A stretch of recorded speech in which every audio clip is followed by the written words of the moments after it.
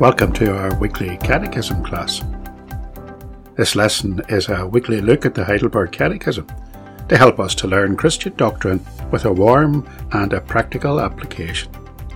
Every lesson has an accompanying study guide. The web link to find that guide is in the episode notes.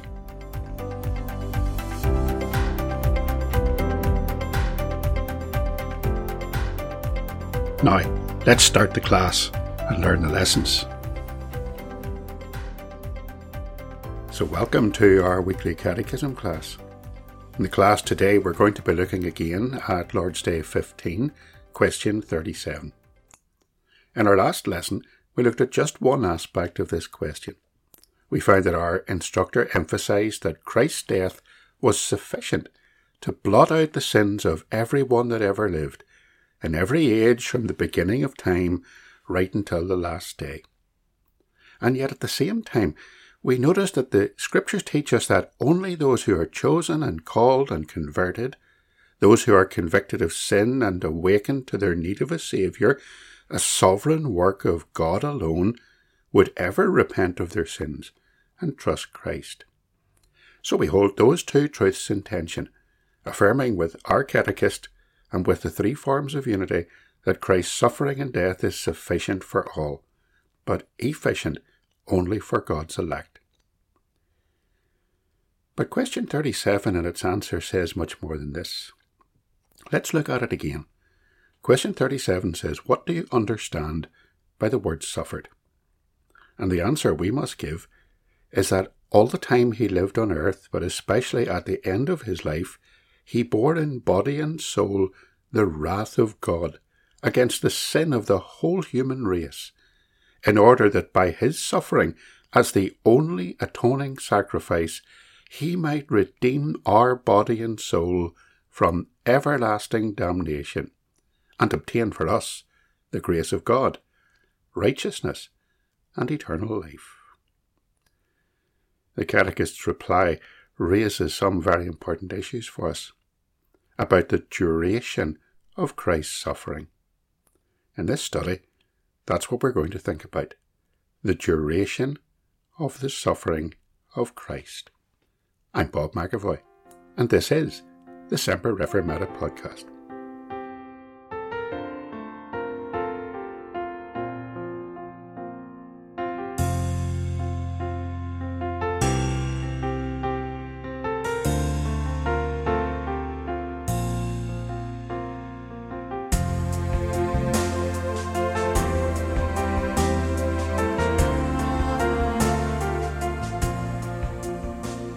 When we think about Christ's suffering, we rightly focus on and point to the cross, the place where our Saviour truly suffered and died for sinners, like you and me. We'll consider the depth of that suffering later in the podcast. But it's not surprising that we should focus on the cross. After all, we have good biblical reasons for this. Kevin DeYoung, in his book, The Good News We Almost Forgot, informs us that around 1/3 of the content of the four Gospels is concerned with Christ's final week on this earth. So the Gospels focus upon the cross, and so do we. And so did the Apostle Paul, when he wrote to the Corinthians, insisting that he would preach nothing other than the cross and Christ crucified upon it, in 1 Corinthians chapter 2 and verse 2. The Apostles' Creed, being taught to us here by our instructor, simply states that Jesus was born, and he died, and he rose again. He was born of the Virgin Mary, suffered under Pontius Pilate, was crucified, dead and buried. The Creed says nothing of his earthly ministry, of his teaching, and his miracles. And that's because in such a concise statement of faith, it needs to encapsulate quickly the main purpose of Christ's suffering, which was to redeem sinners. And that brings us right away to the cross.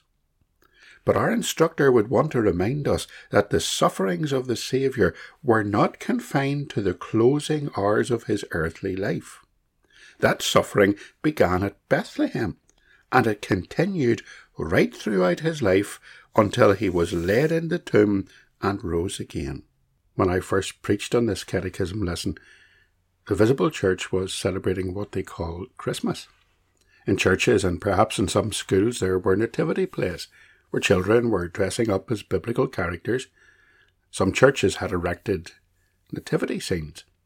Christians were celebrating the birth of Christ, and the world was busy with commercialism and entertainment. And it's all usually very sanitized, very visually attractive, with little thought of what a birth in a manger in a cattle shed in a backward region would actually involve.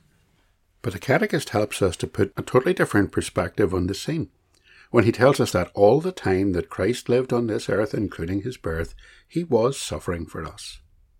Now, to help us to understand exactly what the Catechism means when it says that all the time he lived on earth he suffered, there's no one better place to explain that for us than the man who was the main author of the Catechism itself, Zacharias Ursinus. And thankfully we do know exactly what he meant when he wrote that line. For Ursinus wrote a detailed commentary on the Catechism, which has an exegesis of every question, along with objections and answers to those objections. In his commentary, Ursinus lists 7 ways in which Christ suffered.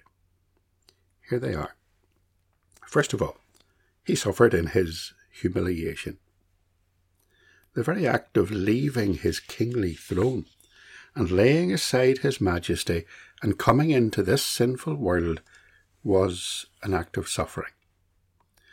I want you to look at Philippians chapter 2 and verse 6 to 7 again, please. I know that we look at this quite often, but it's a very important Christological passage.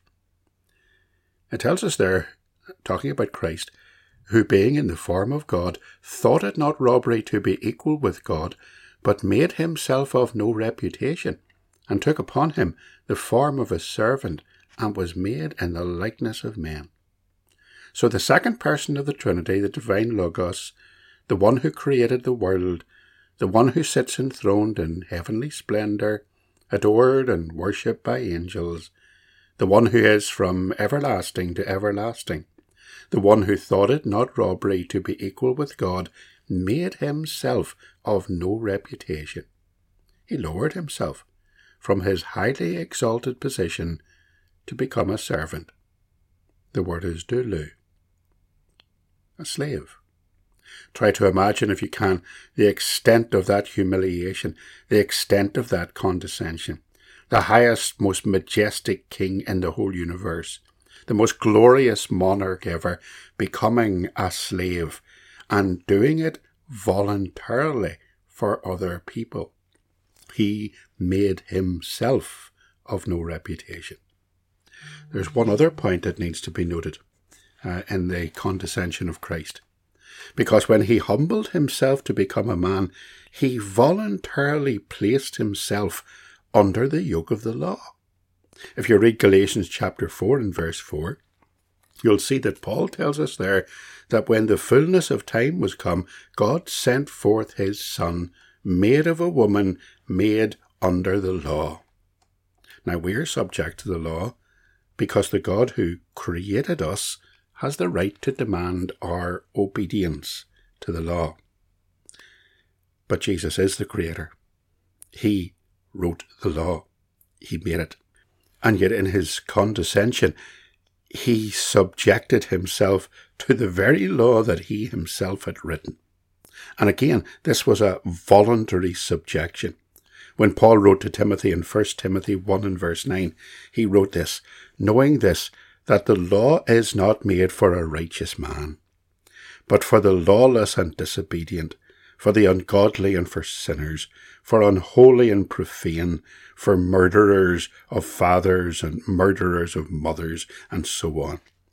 If the law was not made for a righteous man, but was made for sinners, and if Jesus was the only man who was perfectly righteous, then that law was not made for him. It was made for us. And yet, he voluntarily placed himself under the law, so that as he spoke at his baptism, that the law might be fulfilled. Matthew 3 and 15. Suffer it to be so now, for thus it becometh us to fulfill all righteousness. So let's remember the basic point that our instructor is making, that Jesus actually suffered in the act of leaving his kingly throne, in laying aside his majesty and eternal blessedness, and becoming a man, placing himself under the yoke of the law that he himself had written, so that he could, as the perfect sinless man, be our representative on the cross. The second way that Jesus suffered was that he suffered from our fleshly infirmities, our human flesh. And so he became subject to all the ailments and afflictions of humanity. He was hungry and thirsty. He suffered sadness and he wept. The infirmity of our human nature, which Jesus did not suffer, of course, was sin. He never sinned. He never needed to repent. Hence the initial words of John at his baptism, when he said in Matthew 3:13, "Then cometh Jesus from Galilee to Jordan unto John to be baptized of him. But when John forbade him, saying," and here's the words, "I have need to be baptized of thee, and thou comest to me." The disciples that travelled with Jesus never heard a sinful word, never witnessed a sinful act. And later, Peter would testify to this. He wrote in 1 Peter 2:22 that Jesus did no sin, neither was guile found in his mouth. Pilate, when condemning Christ to death, said, "Take ye him and crucify him, for I find no fault in him." John 19:6. But the most important testimony of all, and it could only be said of Christ, is the God who is thrice holy, saying, "This is my beloved Son, in whom I am well pleased." Matthew 3:17. So Jesus suffered in coming into this world. He suffered at his humiliation. He suffered all the fleshly infirmities that we would have except sin. He suffered extreme want and poverty. Remember that all throughout his earthly ministry, Christ never had a home. He never had a place in this world to call his own. Matthew chapter 8 and verse 20 reminds us that Jesus said to his disciples, "The foxes have holes, and the birds of the air have nests, but the Son of Man hath not where to lay his head." There's a lovely poem that expresses this well for us. "They borrowed a bed to lay his head, when Christ the Lord came down. They borrowed the ass in the mountain pass for him to ride to town. He borrowed the bread when the crowd he fed on the grassy mountain side. He borrowed the dish of broken fish with which he satisfied. He borrowed a ship in which to sit to teach the multitude. He borrowed a nest in which to rest. He had never a home so rude. He borrowed a room on the way to the tomb, the Passover lamb to eat.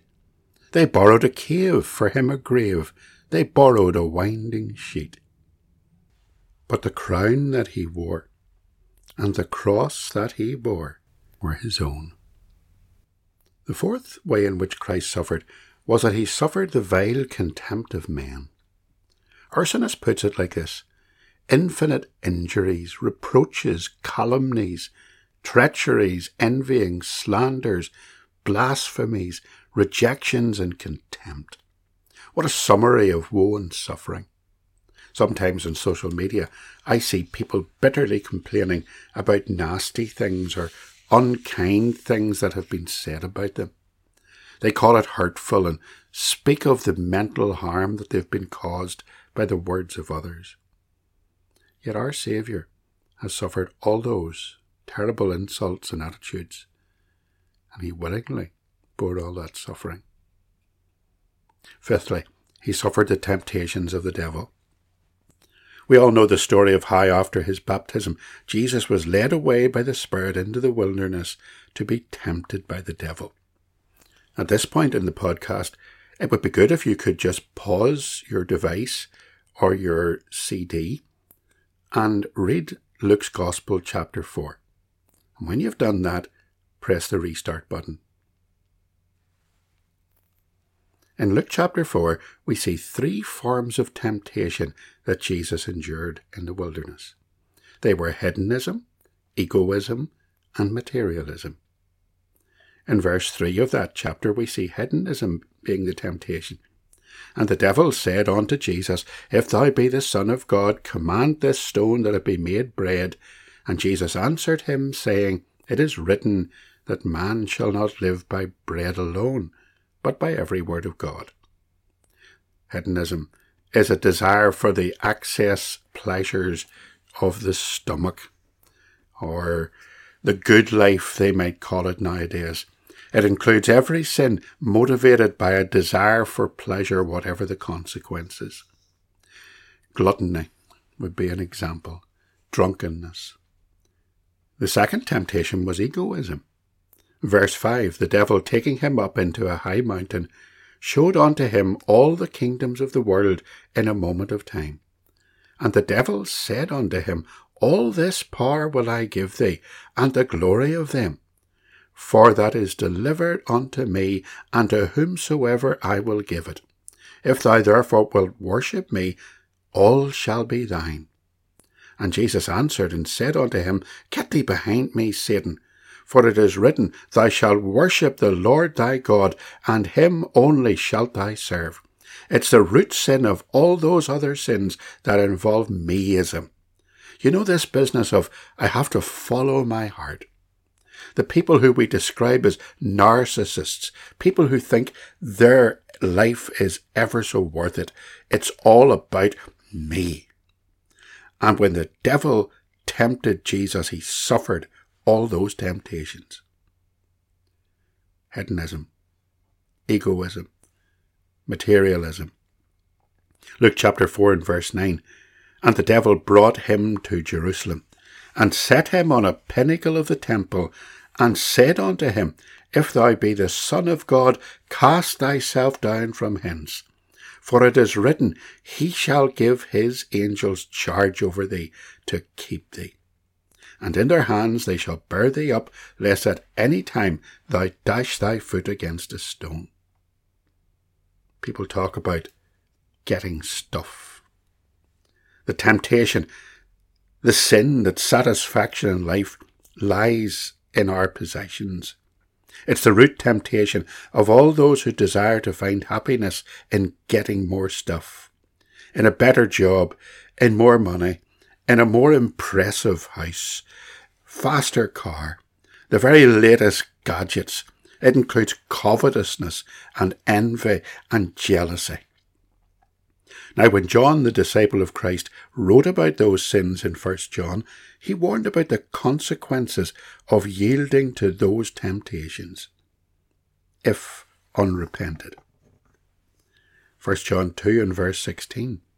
For all that is in the world, the lust of the flesh and the lust of the eyes and the pride of life, is not of the Father, but is of the world. Jesus suffered every kind of temptation. These 3 stated temptations in Luke's Gospel are just a summary of every other temptation that we face and struggle with every single day of life.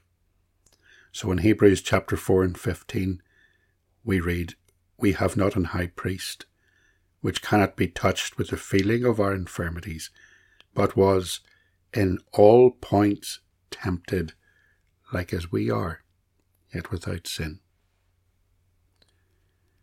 The 6th way in which Jesus suffered is that he suffered the most reproachful and ignominious death. He died on a cruel cross. It was the most awful death that the wicked Romans could devise. In Philippians chapter 2 and verse 8, we read these words, Being found in fashion as a man, he humbled himself, and became obedient unto death, even the death of the cross. Let's just pause and let's reflect on the words of Psalm 22 verse 1 to 5. The words are in the study guide, the episode notes for this podcast. Maybe as you read it, maybe as you think about the words, you will lift your own heart in praise to the suffering servant of God our Saviour.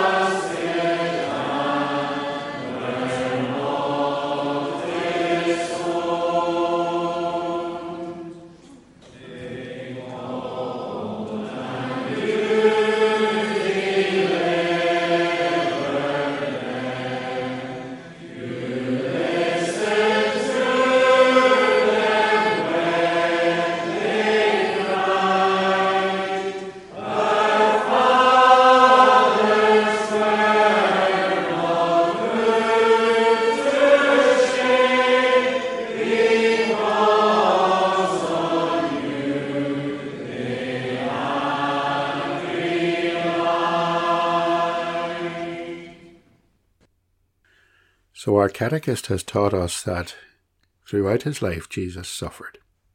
He suffered in his humiliation, his coming into this earth. He suffered all the fleshly infirmities that afflict us apart from sin. He suffered extreme want and poverty. He suffered the vile contempt of men.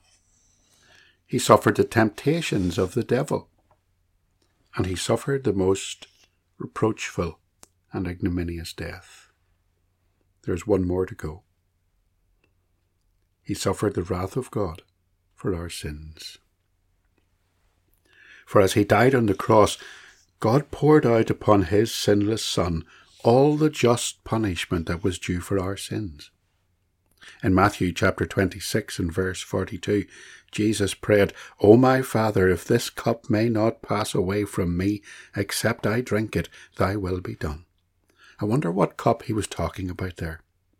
In Revelation, when we learn about the final judgment of God upon this sinful world, it is spoken of as a cup, a bitter cup, of which the wicked must drink.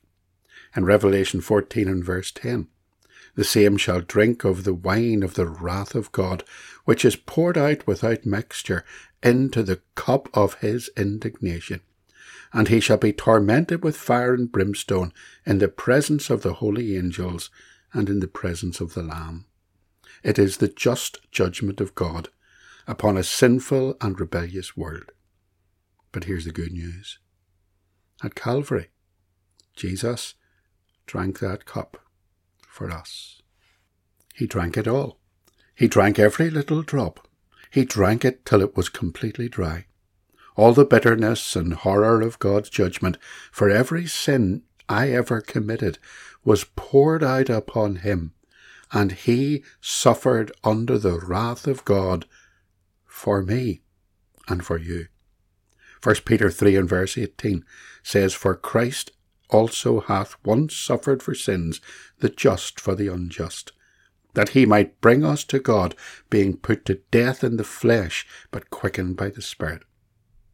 It was that spiritual suffering on the cross that caused Jesus to cry out in the words of Psalm 22, "My God, why hast thou forsaken me?" Yet at that very moment, as the sun was darkened, as God turned his back on his own Son, for God, being righteous, cannot look upon sin, and his Son was made sin for us, he who knew no sin became sin for us. At that very moment, according to Paul, God was in Christ, reconciling the world unto himself. 2 Corinthians 5:19. I think it's for that reason that our instructor can say that Christ suffered both in body and in soul. He bore our suffering. He carried it for us. He took the burden of our guilt and our misery and our shame, and he bore it in his body. This world was a lifetime of earthly suffering for Jesus. He suffered at his birth. He suffered rejection and humiliation throughout his life. He suffered from homelessness. He suffered from betrayal and false arrest. He suffered from a rigged, unjust trial. He suffered from scourging and mocking. He suffered when the cruel crown of thorns was rammed down upon his head, and he suffered at the cross the awful agony of the most cruel death. He suffered in his body, but he suffered in his soul. And the depths of the suffering of his soul cannot be put in words.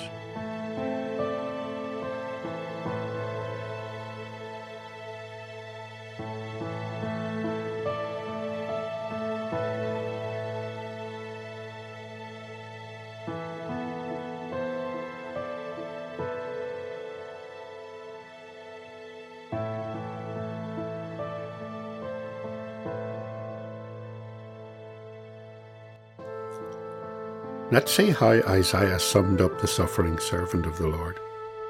In Isaiah 53, verse 2-3, "For he shall grow up before him as a tender plant, and as a root out of a dry ground. He hath no form nor comeliness, and when we shall see him, there is no beauty that we should desire him. He is despised and rejected of men, a man of sorrows and acquainted with grief, and we hid as it were our faces from him. He was despised, and we esteemed him not." So the suffering of Christ began as the eternal Son of God, leaving the splendour of heaven, entered into this sinful world, born into a humble human family in a backward area of the Middle East, and it continued and intensified as his earthly life continued, and it culminated upon the cross.